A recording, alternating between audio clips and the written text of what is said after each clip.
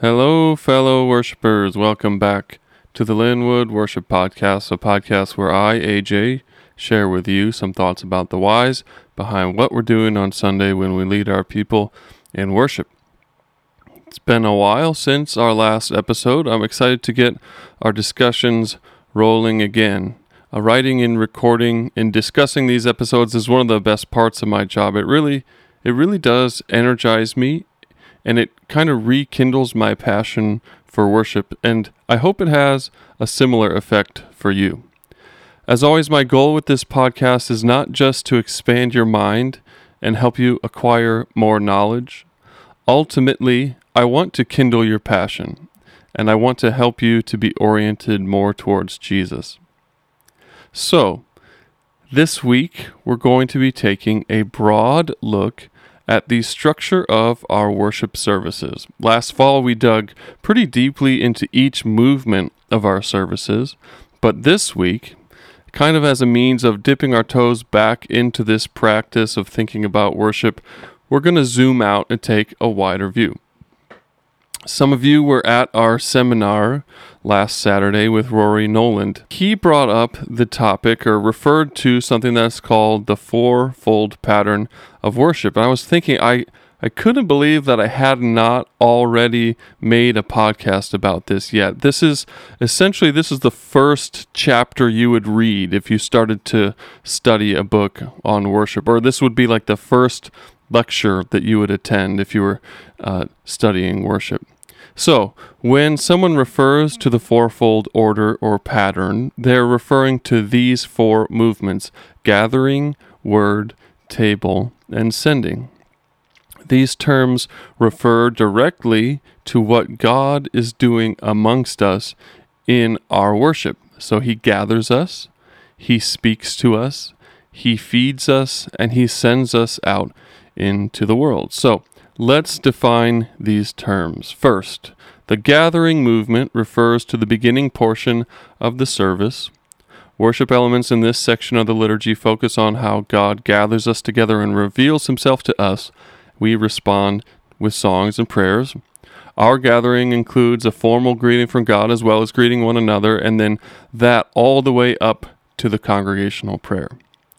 Then second, the word movement focuses on just that, the Word of God. In our worship services, it includes a scripture reading of the sermon text and then also the sermon. In the gathering, God initiates worship. In the word movement, God speaks to us and reveals Himself to us more fully. Third, the table movement refers to the sacrament of communion. In communion, we encounter the real presence of Jesus in the bread and cup, and we reenact God's saving work in the past, are nurtured in the present, and participate in God's perfect future where we will feast in endless joy at the wedding supper of the Lamb. It's also commonly lost in many Protestant circles that communion is not just an act of remembrance, it's an act of thanksgiving in response to what God has revealed about Himself to us in the Word. In the ancient church, communion was often connected with the offering. People would bring food and tithes to the table to be used for the meal and then later distributed to the poor. And then finally, fourth, the sending movement is what ties gathered worship to all of life worship. Up until this point in the service, God has gathered us together, spoken to us by His Word, and sustained us in the holy meal. And then at the end of the service, He sends us out into the world to live lives of worship and to build His kingdom here on earth. Our sending lately has included the offering, giving us a chance to participate in kingdom building through giving our tithes. It's also included a song of response, which gives us a chance to respond to and embody what we heard in the sermon. And then finally, we hear a charge and a benediction where God reminds us that even as we leave, He will be with us. Bob Weber points out that even informal dinner gatherings amongst friends follow this type of fourfold pattern. That's gathering, word, table, and sending. So imagine coming to the Hochhalter house for dinner. You'd arrive around 5 because we eat early so we can get the kids to bed. And when you arrive, we'd welcome you into the house, assure you that Stella the dog doesn't bite. We'd offer you drinks, a beer or gin and tonic, or for the kids, water or soda. We begin the evening with words of welcome, like, hey, thanks for coming to our house. It's been too long since we've hung out. How are the kids? Did you guys do anything cool this summer? Once everyone was gathered in, we'd begin talking together more in earnest. If we don't know each other well, this is when we'd start to get to know each other better. So like if you've got young kids, I may take out my Pokemon card collection to entertain them, or we may get into debates about fantasy football or the Michigan State Spartans. Or if I know you very well, we might debate theology or politics. The point being, in this moment, I, as the host, am revealing more and more about who I am to you as my guests.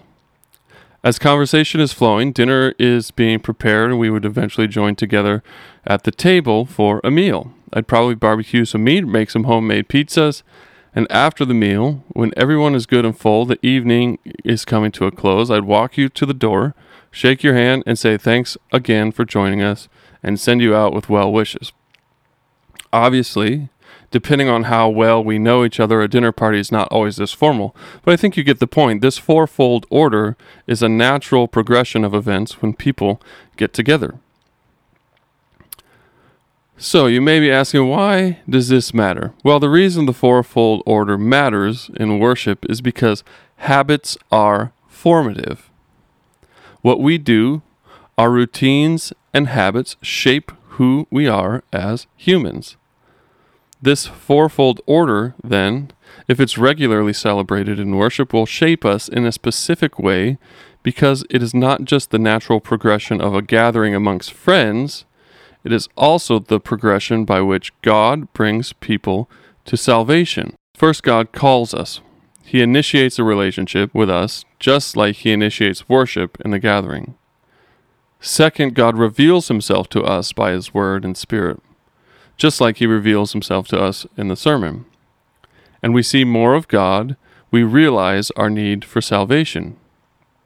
Third, God offers us salvation through the saving work of Jesus, just like we remember and enact it in the Lord's Supper.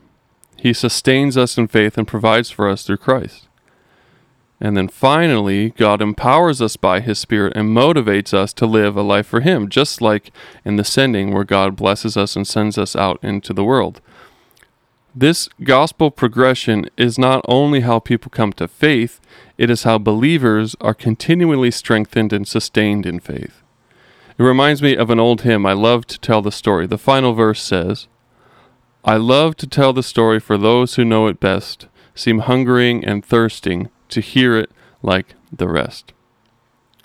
So, in preparation for our discussion this evening, please consider if there was anything new in this episode that you didn't know before, and then also think about any other places in life that this type of fourfold progression shows up. That's gathering, word, table, and sending.